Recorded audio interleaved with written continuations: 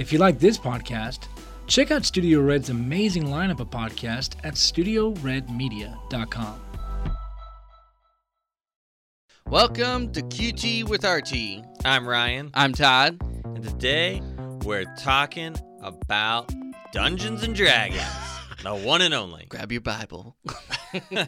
So, I've been listening to a lot of D&D podcasts. Yeah, is it with Triple X himself? I wish. But that's funny because we're just reading an article today about it. But why do you think we love role-playing so much? Are you just asking this in general, or does this have to do with your thing you were listening to? So, obviously, we're talking about D&D, which you said in the intro already. Right. Jeez, Ryan. It's okay. 20 episodes in, and you're already messing up. Happy episode 20. Is it 20? Mm-hmm. Oh, man, that was just a guess. I think, I think it's twofold. I think it's the same reason why we like video games or movies or a good book. Part of it is your escapism. You're escaping to a different world. You're escaping your reality and pretend. I mean, even why kids play make believe when they're kids, it's fun to pretend. Yeah, that's really what it comes down to. Because in that moment, you're not you. You're something else, and that's fun and exciting to just, to pretend to be, a warrior or a soldier or an Indian or whatever. Indian. That was what I always wait. I can't appropriate that in role-playing. That's right. Orcs. Yeah, are gonna come out. You can be elf. You can be anything. Elves are orcs and elves are gonna come out and be like, oh, that's cultural appropriation. That's racial species. Hobbits, we're little people. We just have larger feet. That's right. Not huge, big feet. So I think it's part of that kind of escapism. It's fun to read Harry Potter because for a little bit you kind of pretend like you're in Hogwarts and you're a wizard, even though you're not. I think another part is there's also an element to where some of that pretending and role playing and stuff. It's also like you realizing that some of what you're doing, you could be like you could be more brave or more courageous or more funny or more witty or stand up for yourself more, and I think that's where D&D, especially like role playing, like where all these other things like a book or a movie, like you're just watching almost like as this like almost like a little person on somebody's shoulder, and you're just kind of going along with them. But when you're doing D&D, I think video games is like the next level. We've talked about that before, where like with Red Dead and stuff, like you get to decide what you're gonna do. Like you still have your own choices.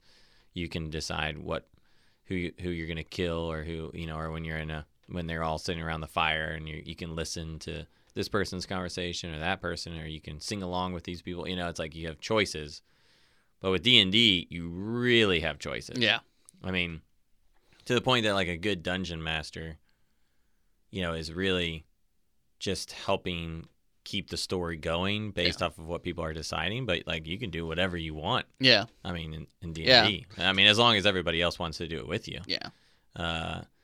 And so it really then allows it to be where you can be like a kind of personality or a person that's completely separate from who you are in normal life.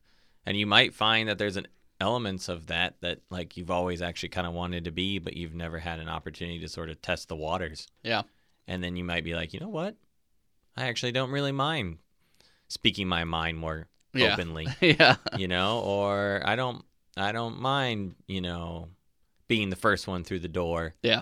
Or being more,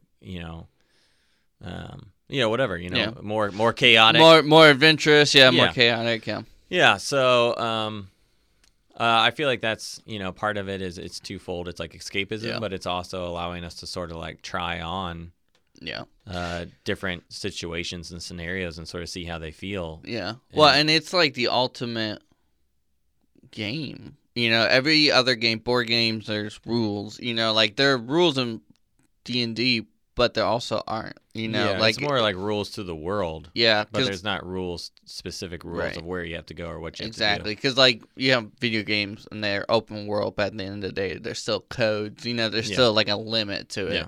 Where like role playing, you can legitimately the D&D will the Dungeon Master will have kind of like a set map, but when we were playing, I thought you guys would go through a whole cave and stuff. Nope, you just went straight right, like straight to the boss, and just like took them out, and or little things like instead of killing the wolves, you rolled to make them your pets, and they were your pets. Like you guys just rolled really well. So yeah.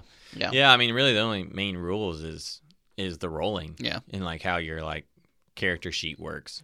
That's really the only thing. If you roll a 20, the highest roll, that's really good. That's as good as it gets. If you roll a 1, that's horrible. That's as bad as it gets. Critical. Yeah, critical failure. So I feel like that's really the main thing,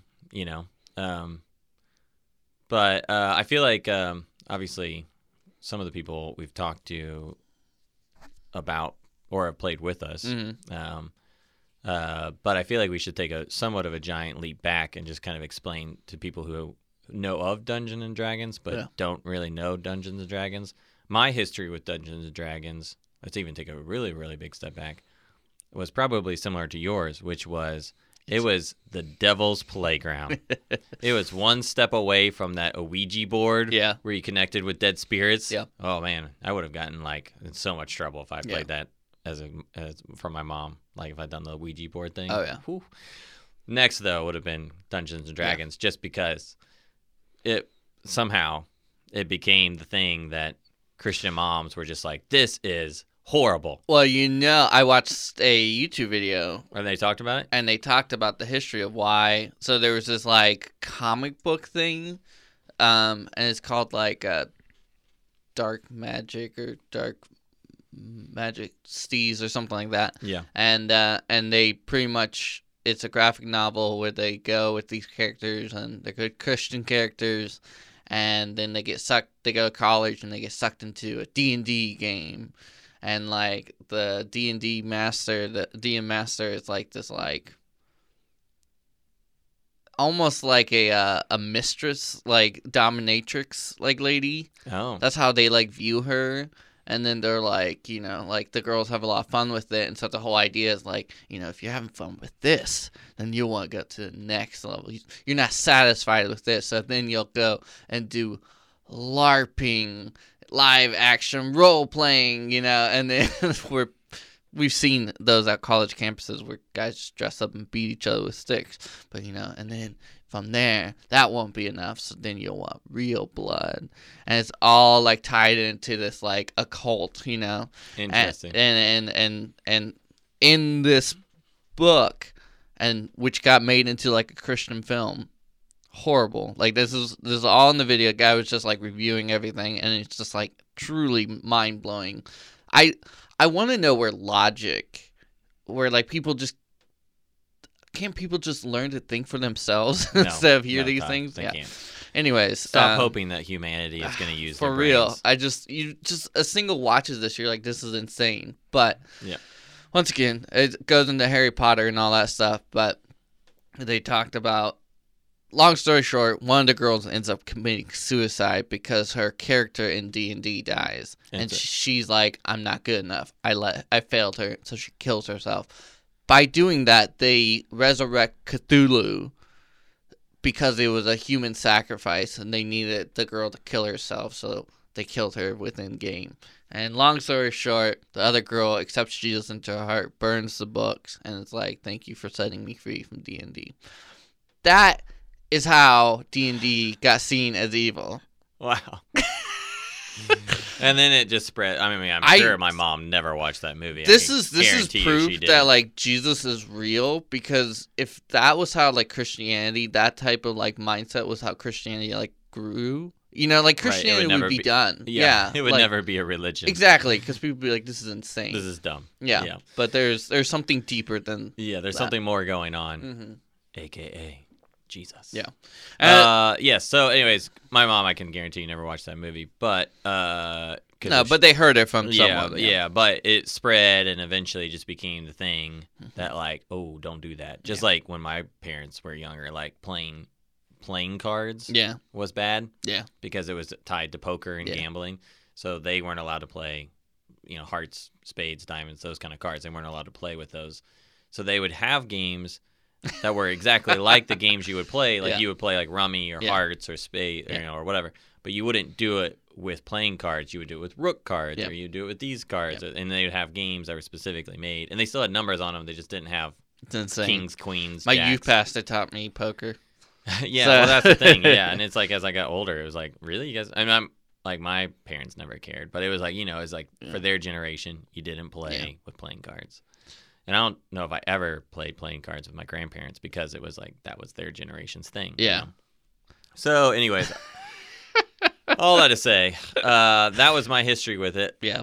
I'm sure if that wasn't the case, I'm sure I would have played it. I would have been absolutely. like the Stranger Things kids, and I would have totally been playing it because that was totally like my jam. Yeah. Like imagination is basically what this game is. Yeah. So I never played it at all until you brought it in. you servant of the devil. Cthulhu Rise. You brought that wickedness into my life. No, you watched Carmen Quest. Yeah, which is a really funny show. It's free. I actually signed up for an account to watch it. Yeah. What's it on? VRV or something like that. VRV. I think VRV or VRC or something. I think it's VRV. VRV. VRV.com. Check it out. Harmon Quest. It's really funny. They take a bunch of comedians and they play D&D and they animate part of it. They don't call it D&D, but because D&D is like a licensed trait, but interesting. They're like, it's a role-playing game. Yeah. Which, I mean, that's something I've discovered, that there is like all these other different versions. Yeah. It's D&D is not the only one. It's just they're definitely like the big boys. They're kind of like the Kleenex of tissues. Yeah. It's like that's just what you just think of. It's all D&D. Yeah. Even though it's not. And then you were then the one that was like, I'm going to buy one of these and we're going to do it. Yeah. And you did. And then we talked about doing it for like 6 months. And then finally we did it. Yeah. And we played a whole campaign. It was amazing. Yeah. I have the starter pack. Yep. My character is a rogue. And then you bought the starter pack. I did. Yeah. Well, I was down hanging out with my buddies from college, and I was like, this would be fun to play with them. Yeah. None of them are listening, but if you guys ever are, I'm going to tell you right now, I was slightly disappointed with your lack of interest and excitement. They were like kind of into it, but not as much as I wanted them to be. Yeah. And I think part of it is D&D requires people to sort of lose their personal inhibitions. Yeah. And kind of just really go fully into it. I think that's why it's so popular with actors. Yeah. I think so they too. fully can commit Well, to it. and that's what they do for a living is they just constantly just throw themselves out there vulnerably and embrace their storytelling and characters. And that's what D&D is. Yeah. When you really do that, though, when you really like let yourself be like a 6-year-old kid again playing make-believe, it is crazy fun. It's so fun. When you don't do that, you get extra XP for how well you roleplay. Like that's the as a DM, like you are to encourage like extreme role, like really get into your characters. So. Yeah, and like I was saying earlier, not obviously just it is fun escapism as we are traversing around a country and killing. Destroying orcs and goblins. I had to make characters stronger than how they were in the manual. And then we still destroy them.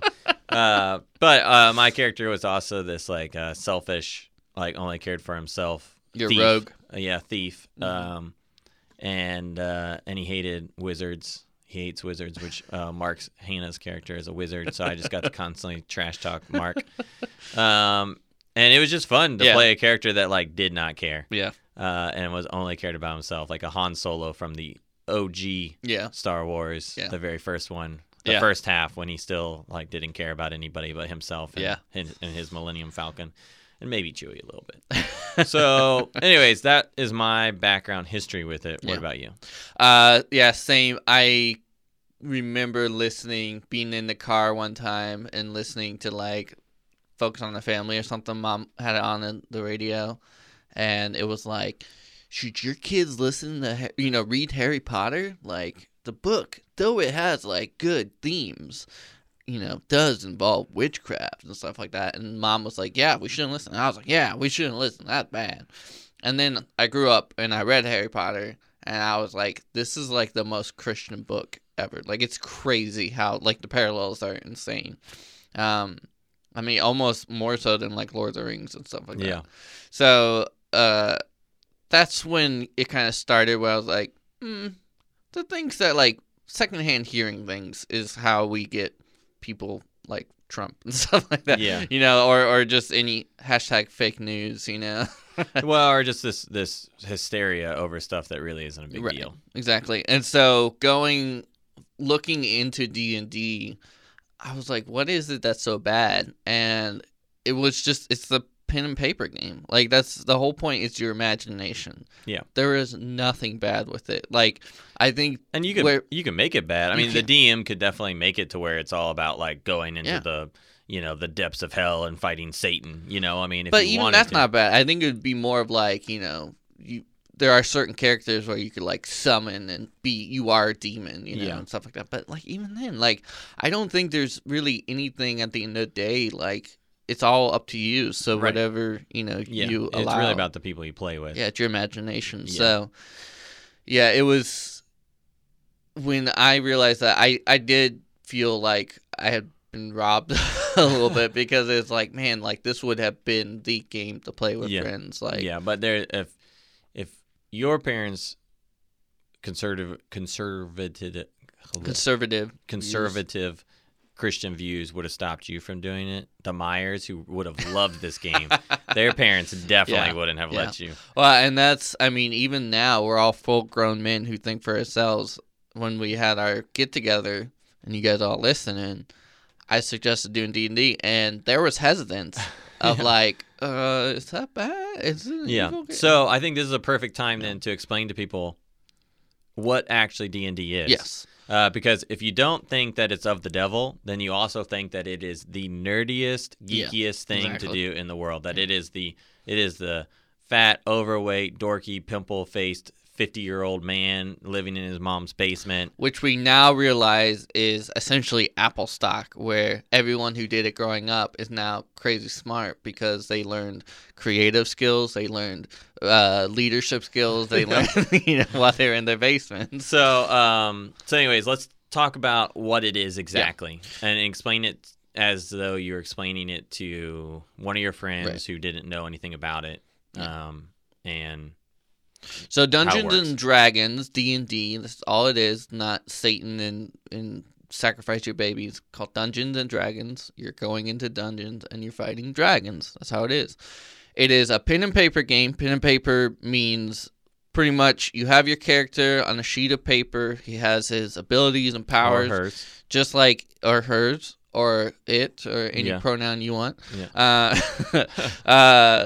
And essentially, if you've ever played Skyrim or anything like that, you have, spoiler alert, played D&D. Yeah. That is exactly what D&D is. If you've played any role-playing game. Any role-playing game. Where you choose skills. You choose your character, choose what race he is, or it is, and then you have, like, agility skills, you have your proficiency skills, you have... So if you've played... Knights of the Old Republic, if you've played Skyrim, if you've even to a certain degree played Zelda, if you've played Marvel Ultimate Alliance, and you get to choose somebody, you get to say, where do I want to put these skill points? Do I want to put it in my, my special powers? Do I want to put it in my attack? Do I want to put it in my speed? Do I want to put it in my health? Basketball's like that. Yeah. Yeah, I mean, there's NBA 2K. Any game that you have a character and you choose, that is what D&D is. Yeah. And so Fallout. From there, you have your character, you made your character, and you even down, this is where the role-playing comes into it. You choose kind of like the background, you choose his history, you choose like kind of, is he lawful good, is he neutral good, is he chaotic good, or bad or evil or whatever. Or neutral. And what those mean are simply just your outlook on life. Yep. So you could be, I am neutral, which is kind of what Han Solo, I think, originally was kind of, I'm out for myself. Yeah. So whatever. I'm not for the Empire, but I'm not for the Rebels. Exactly. I'm in the middle. And you play that character. And so, Allie, I love you, my wife, and I lift you up. Her character was supposed to be like, I think, like true good or something like that, where she, was for the ones who were lower and stood up for people, and that was her whole thing, and that was like justice was her true desire. And she did that to an extent, but her true desire was gold, and she should have probably had that in her thing, because that's what she truly cared about. Because every time we went into a dungeon or did anything and you guys killed everyone in there, you always searched for stuff. Is there any gold? Is there, what can I find? You know, you and Allie were always looking for that. I don't think Raggedbeard really cared. He kind of like, if he had something, Mark's character, who was a wizard. Right. And so, as a DM, Dungeon Master, my goal is to be the referee of the game. I am to set up what this world is. I tell them where they're going, what they're doing, and you're kind of the narrator of the game. Narrator of the whole game. And the way we play it kind of a little not as serious. Like, if you're a true gamer, like, we would in real time be like, if you have to walk across the map, it's going to take you many hours in real time. And I think that's, though, an important thing to say, because that's where it sounds super geeky, nerdy. Yeah, exactly. Is that the beauty of it is that it's really up to the people playing, including the Dungeon Master. More so the Dungeon Master, but obviously the people who are playing with the Dungeon Master are going to say, hey, this is the kind of game we want to play. Yeah.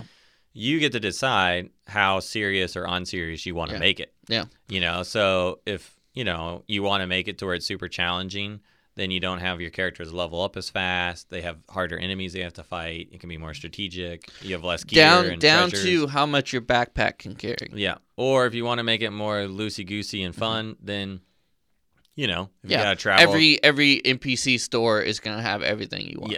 Yeah. Or you give more gold when you kill people and more experience points. You don't really count steps until you're in a fight or whatever. You just kind of go. Yeah. So, and that was more how we played it, just because, you know, we're older and we don't really want to spend tons of time just traveling around the country. Yeah. We don't have that kind of time. We got jobs. Yeah. Yeah, it was making the most of each session, and you also have to have time commitment. I mean, it's hours. Like, we tried to have it as condensed and closed off, but you also want a compelling narrative. And going into the dungeons, as we have, like, it's essentially just entering into a level of a game. And that level's pretty intricate, and the choices you make, you know, you go down this level and you roll your awareness, and so that's the whole point, is that it comes down to like every single choice you make. So if you want to know what is in the room, you need to roll so that dictates what you actually see, how well you see it, depending on from 1 to 20 how well you're rolling. Stuff that's hidden, or if the room's dark. I mean, if you walk into a room that's well lit, you would see stuff. But I think that's probably where, like, the other part of, like, people thinking, oh, it's evil, because, you know, rolling dice has connotations with gambling and kind of this whole only the best kind of gambling, though. Like craps. Oh yeah, I love that. And so it really is just your imagination with friends. Yeah. And it's a lot of fun. Yeah, and like I said, what's beautiful to me about it, well, it was like surprised me when I started playing. I was like, you could literally use this for anything, because it is pen and paper. Great storytelling. And your imagination. Yeah, it's really just your imagination and storytelling, living out a story in real time, or telling a story in real time. It's like 4 or 5 people telling a story together in real time, with the Dungeon Master kind of helping put sort of like guardrails on the story, so it never gets too crazy and goes off in some random path that isn't going to make sense. Yeah. You know, I think that's where like the DM's always kind of like, where are we still going with this? Is this going to work? Is this going to make sense? How do I need to kind of rope it all back to where it's still like overall going to be a good story and fun to experience? Yeah. But then the rest of it is like kind of improv skills and just having fun. Absolutely. And, you know, like you said, like, you know, one of the things when I was the dungeon master for my friends from college, and like they went into a dungeon and they spent so much time in like the first 2 little rooms. And I was like, guys, like just kill these people. Yeah. They're super weak. Yeah. You're not supposed to be spending 30 minutes talking about what you're going to do in these first 2 rooms. You know, like the bad guy, the main boss is like 10 rooms beyond. Like just get to the boss, like move on. Well, and that's where, as a DM, you would, like, you judge how long. Like, if they're like, okay, we're going to do this and this, and you go, all right, you took too long to talk. Like, they're attacking you now. Yeah. Like, they see you. Like, make it as realistic as possible. Yeah. Being like, this is, you would be in the room and you're talking full out to each other. Right. They're going to see you, whether you like it or not. But my point with that, though, is that, like, I think that's the part where it's like everybody plays a different game. Yeah. You know? And so where, like, when we went into that same dungeon, You guys just... we went straight through the secret passageway Yeah. to the bad guy, and we were out of that dungeon in like 15 Yeah, minutes. it was straight up like Navy SEAL. Like, Yeah. and made friends along the way. Yeah, and a lot of it even comes down to the dice. Eventually, my friends were trying to take that same passageway, Yeah. but you had to like roll a certain amount to like climb up this like shaft. And we had rope and hooks. They did too. They didn't think about using theirs. But then even when they did use them, like they just kept rolling low enough numbers that they kept falling down and hurting themselves. So eventually they went around. Where like us, we used the rope right off the bat. Nailed it. And then we all rolled really high numbers, and we were up and on to the next room immediately. So I think that's also what's kind of fun is like it's like you have almost like the storytelling of the characters and their choices, which you can't predict. Yeah.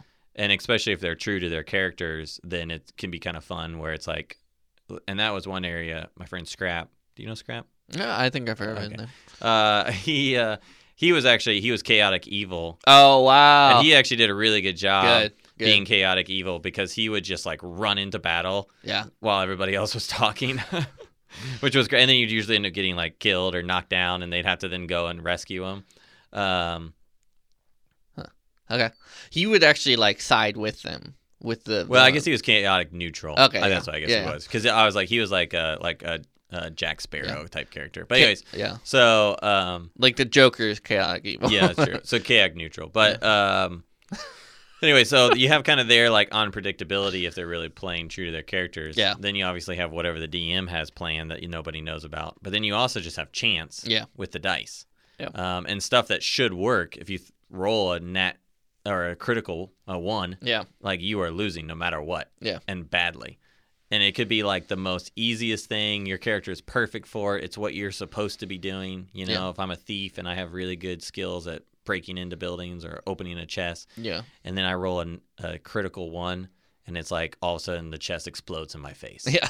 and I'm half dead. Yeah. You know, and it's like that's not what was supposed to happen. Yeah. What are the chances of rolling a 1 out of a dice of 20? 1 in 20. 1 in 20. Yeah. Not very good. Yep. You know. You have really high odds of not rolling that, and yet somehow I did. And so it's like I love that element to it too. It's like you have these like 3 aspects of unpredictability: the DM, the characters, and the dice. Yeah. Which makes each kind of time you play really fascinating. And the stakes are real. Like they have a thing where if you go down, you have 3 chances at saving throws, and if you do not succeed in those 3 chances, because you have to roll an 8 or higher, which is already making the odds way lower, you're done. Your character is 100% out. You have to create a new character. And there are people who have had their characters for years and years and years, and their characters die, and it's devastating. So yeah, I just love that element as well. So. Yeah, and again, I mean, I think that's how seriously you want to take it, Right. because you could also make it to where like, oh, you're dead, but there's a way to revive that Right. person Yeah. if you go over there, you know. So I think people can get scared away from it when they feel like, oh, geez, that's stuff like that sounds so serious. Yeah. That they're like, oh, I don't want to do that. Yeah. You know. And it's like, no, you can make it like Harmon Quest. Yeah. They totally just like have fun with it. Absolutely. And they're making jokes Yeah. and like even like at one point, like one of the guys, Dan Harmon's character is like a coward. Yeah. And so that's like one of his like traits. Yeah. And like when he made the character, like one of his like values is that he doesn't like fighting and he's afraid. And so Yeah. like he's like regularly running away from the fights and just leaving, just kind of like just completely leaves. And so his character is just like always like falling and hurting and just never not good at Yeah. fighting. And here he's supposed to be like the main character. Yeah. And so it's like you could totally do that. Like if you just want to have fun and goof off.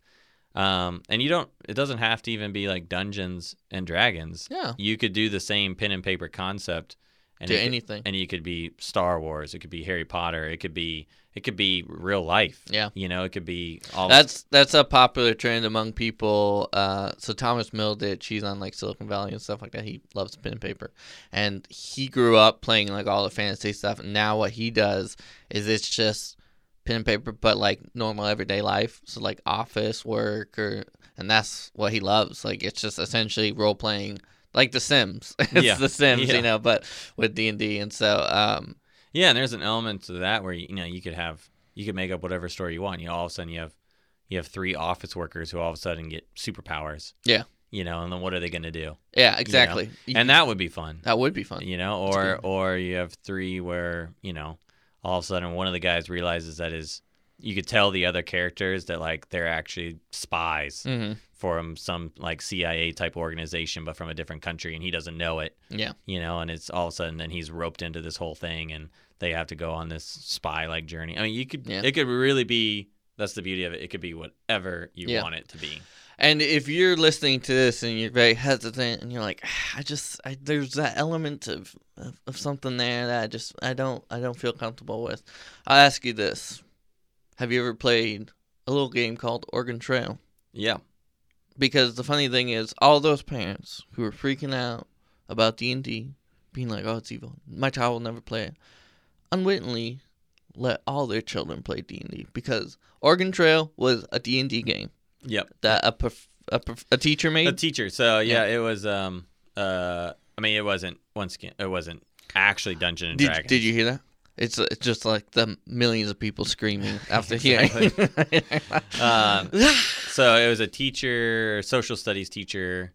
I think he was elementary or middle school teacher, and he was trying to find an interesting way to teach his kids about Oregon Trail. And he played Dungeons & Dragons with some of the other teachers and like his friends, and had grown up playing Dungeons & Dragons. And so he was like, oh, this would be a cool way to teach kids about the Oregon Trail. And so he made a paper and pen version of the Oregon Trail first before the game came out, where people picked, themselves and then 3 of their friends. And then he would basically say, okay, you're now going to this town. All right, everybody roll your dice. Like if you got this number, then somebody got smallpox or somebody got dysentery or... Your wagon wheel broke. Yeah, your wagon wheel broke. And so it's like these different things would happen if you rolled your dice. And just, in the game, it's like every time they progressed, you'd have to roll the dice and good things would happen or bad things would happen. And then along the way, he would be like, oh, you've come to, Independence Town, or you came to this fort and he would then give them the history of the Oregon Trail, which... props to him. Yeah, but everyone always skipped that. If you were sitting there listening to him, you couldn't skip it. That's true. You have to pay attention in that situation. And if you're like getting to that town, he's like, and this place has a lot of supplies because of like he could give reasons for why. And I was like, man, what a great teacher. I would have loved to have been in that class. So, anyways, he then all the kids loved it. It was successful. So then he worked with one of the math teachers to create the very first Oregon Trail game. And just used it in their school. Wow. And then eventually people started kind of hearing about it. Kids liked it. I don't know if other schools started kind of using it. And then eventually he sold it to a curriculum. And it was up in Minnesota. So he sold it to like a curriculum company that did all the state's curriculum. And then they started distributing it to all of the schools in Minnesota. And then eventually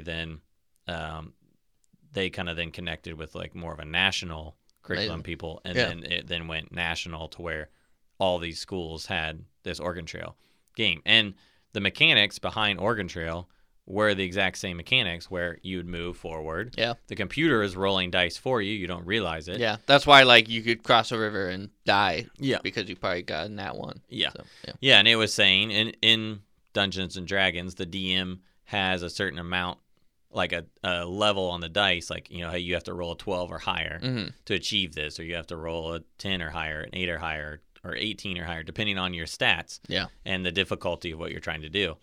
So as the same thing, and as you're playing, and it's constantly rolling the dice behind the scenes, you don't realize that's what it's doing, but that's what it's doing. And you then are, succeeding, or your wagon wheel's breaking. Yeah. So, Yeah, and then that's, kind of was to some degree kind of like one of the first RPG type games like that. Yeah. And now that same mechanic, like we're saying, is still happening Everywhere. Yeah. behind all this other stuff. You go and, especially the turn-based RPGs like Final Fantasy and those kind of games that existed back in the day. That's exactly what was happening. It would take your stats, the enemy stats, the thing that you were trying to do.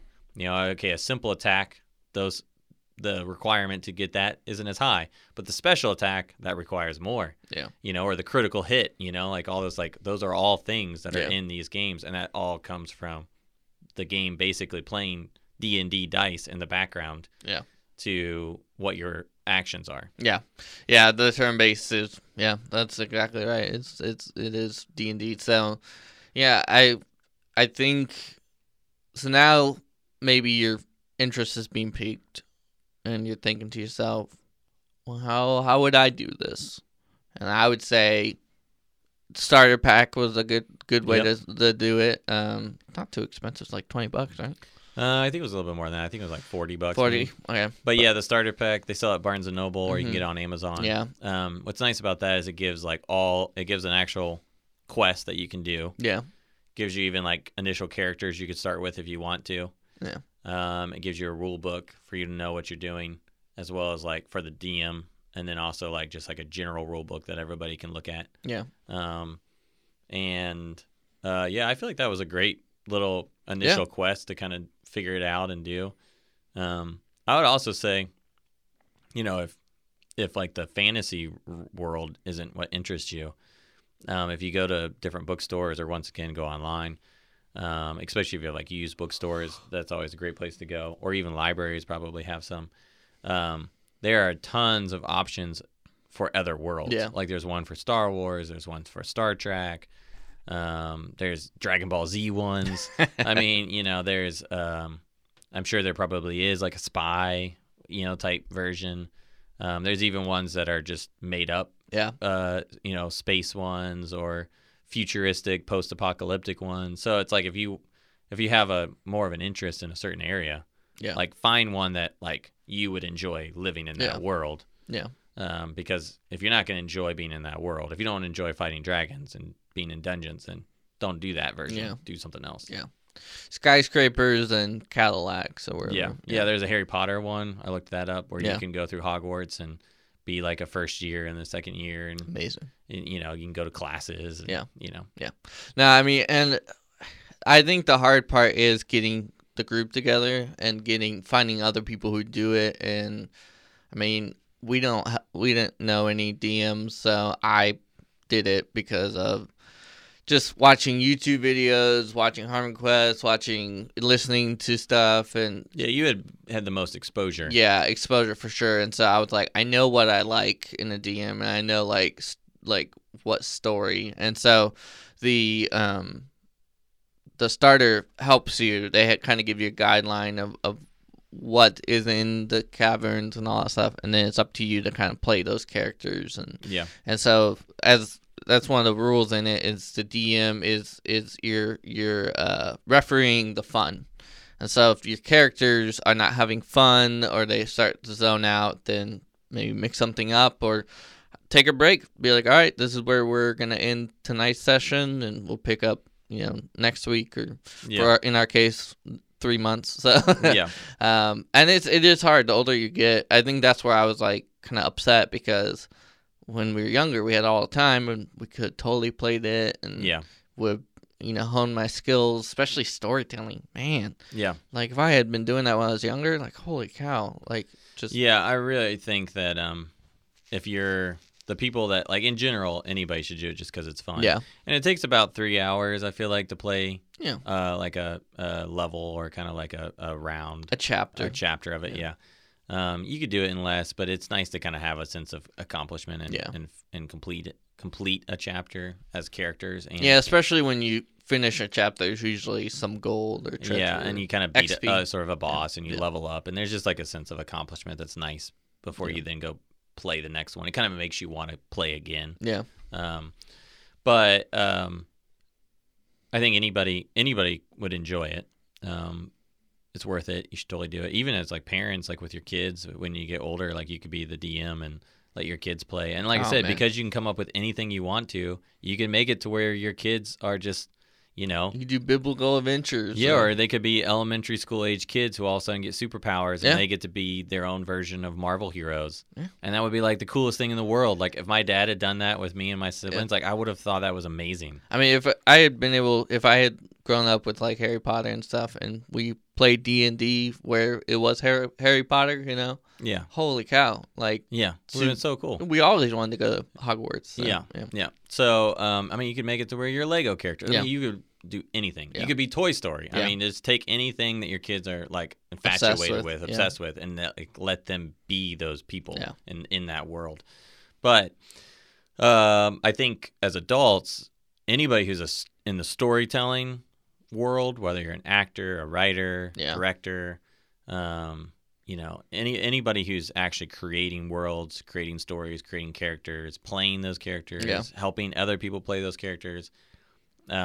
I feel like going through the process of creating characters and setting up that world, even as just a character, in the one that we've played, like has enormous lessons that you can be learned. And even like as we would play chapters, it would be like, oh, that time was more fun than the last time. Why was that? Well, I played my character to where I created more conflict with my companions. Yeah.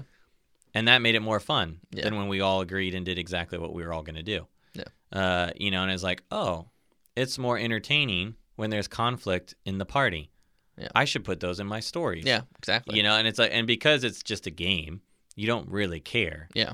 In the same way, like we've been talking about with some of this other stuff, it's like we overanalyze and overstress and get hypercritical of ourselves when we're creating our art. Yeah. But when you're just playing a game, you just play it. Yeah. You don't think about it that hard.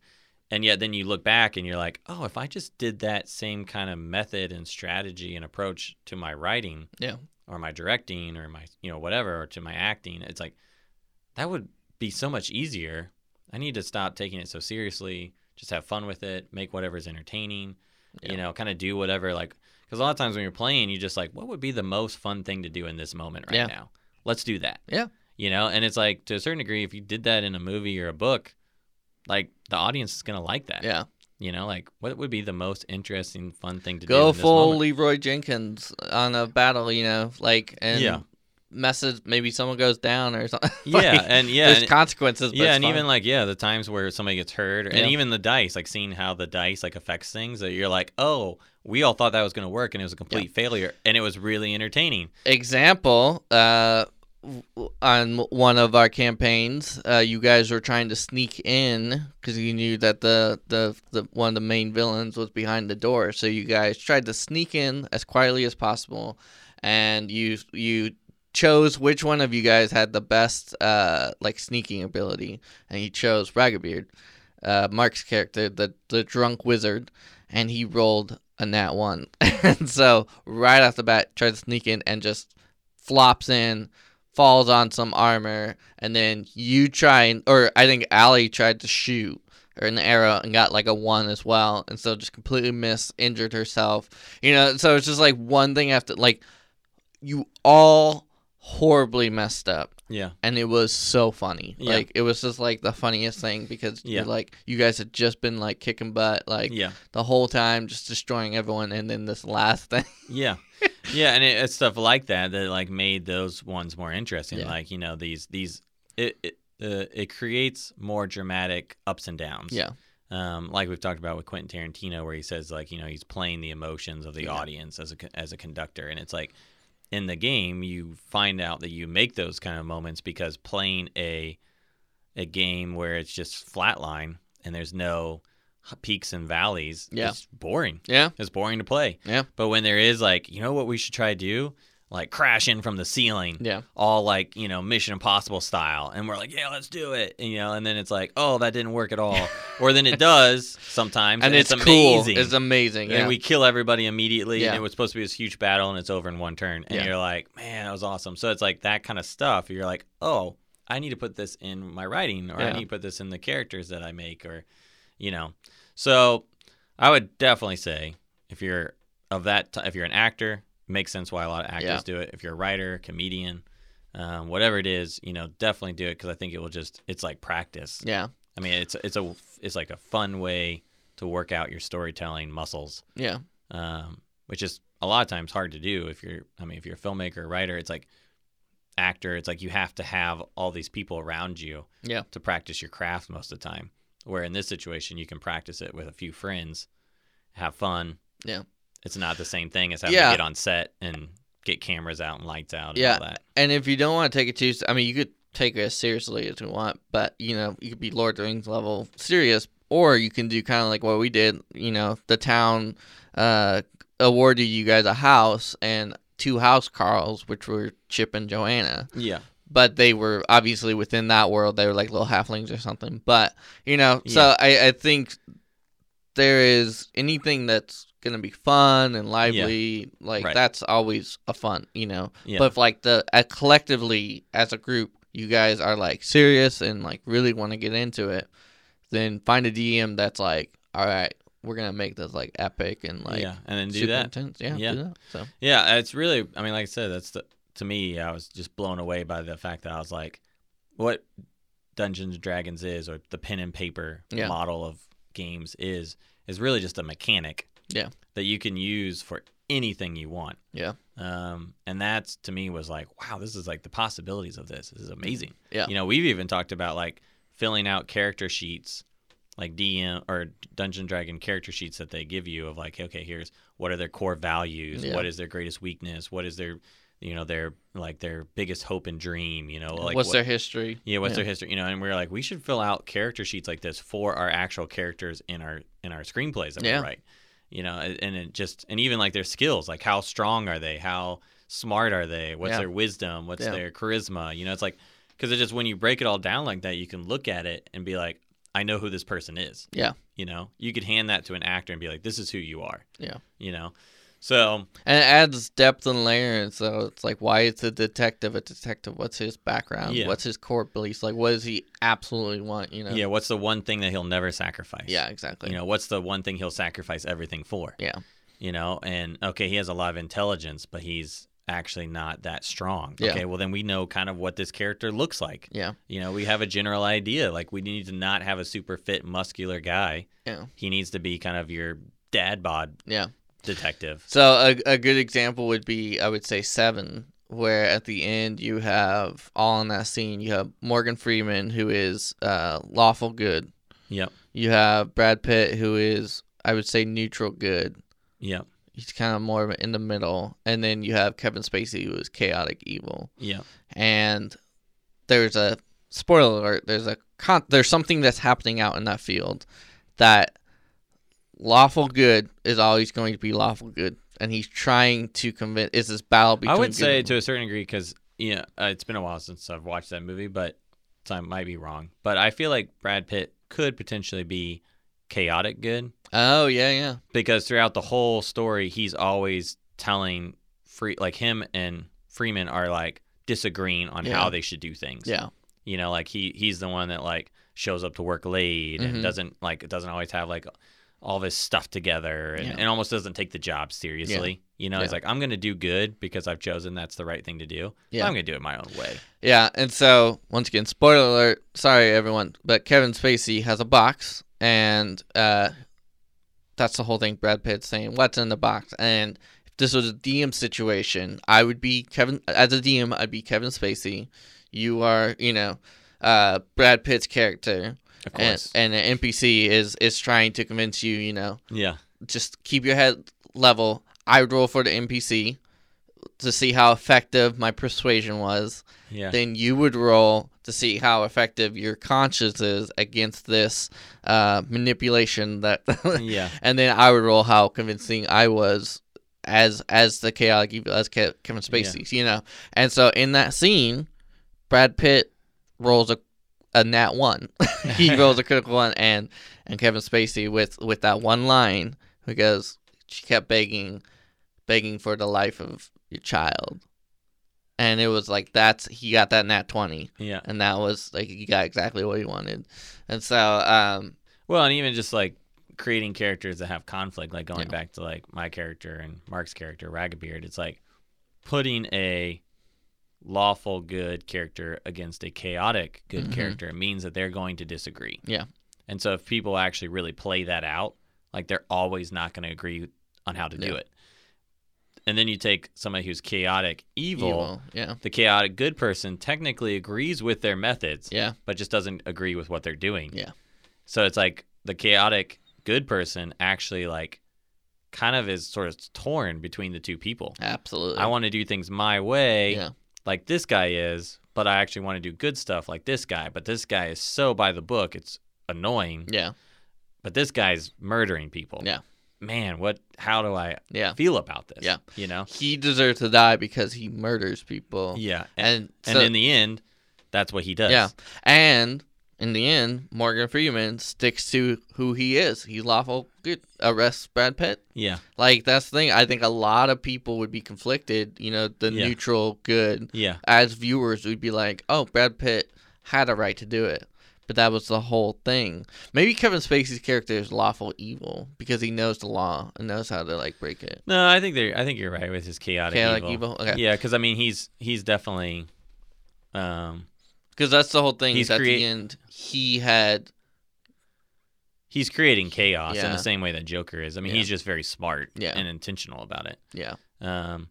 But because the Joker wants to make Batman ultimately evil. That's his whole goal. I mean, and so it's like I think it's just that makes that scene really interesting because you have these conflicting interests. Yeah. And as writers, sometimes it's hard to figure out how to write people that aren't you. Yeah. How do I write from a voice that's not my voice? Yeah. I only know how to look out at the world the way I look at the world. I've never been in somebody else's, I've never been able to truly be in somebody else's shoes and head and look out at the world in the way that they do.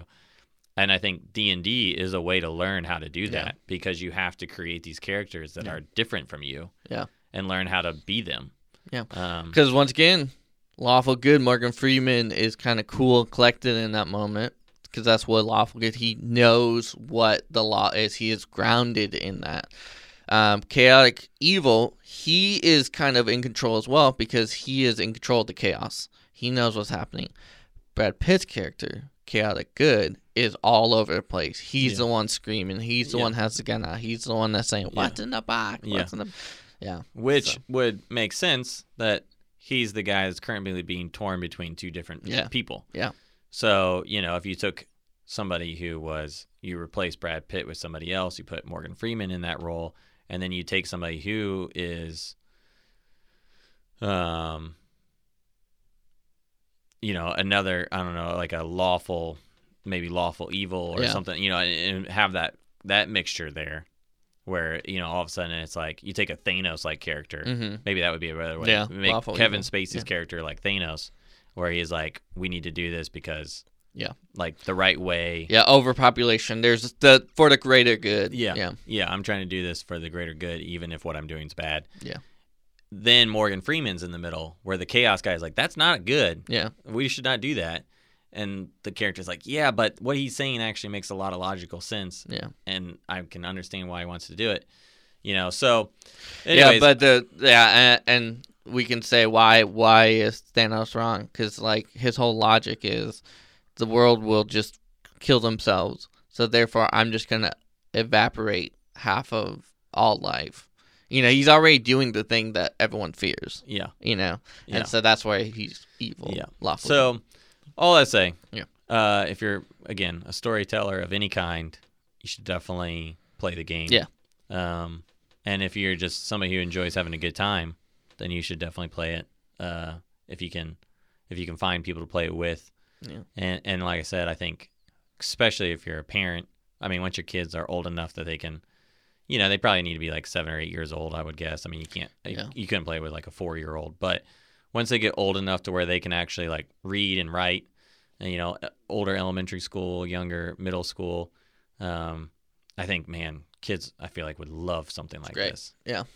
And like I said, you can make whatever world you want. They don't have to be killing goblins and orcs if you don't want them to be. Yeah. It can be something.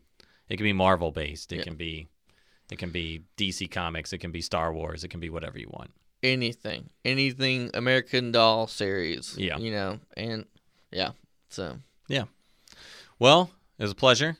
Pleasure. We should play again sometime soon. We should. I was actually just thinking about what next storyline we could do. So. Yeah. I know there's an actual dragon out there in our world that we still haven't fought, so. There is. We might have it's in. We might have to go give him a good wallop. Old Lady Foxfern's land. Yeah. So. Yeah, we reclaim her kingdom. Yeah. All right. Well, thank you to everyone who's listening. We'll see you next week. Yeah. I think we rolled a nat 20 on Yeah, we this one. did.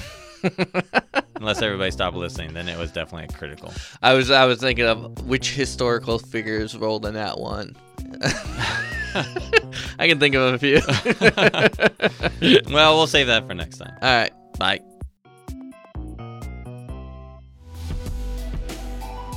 This has been a Studio Red production. For more, go to StudioRedMedia.com.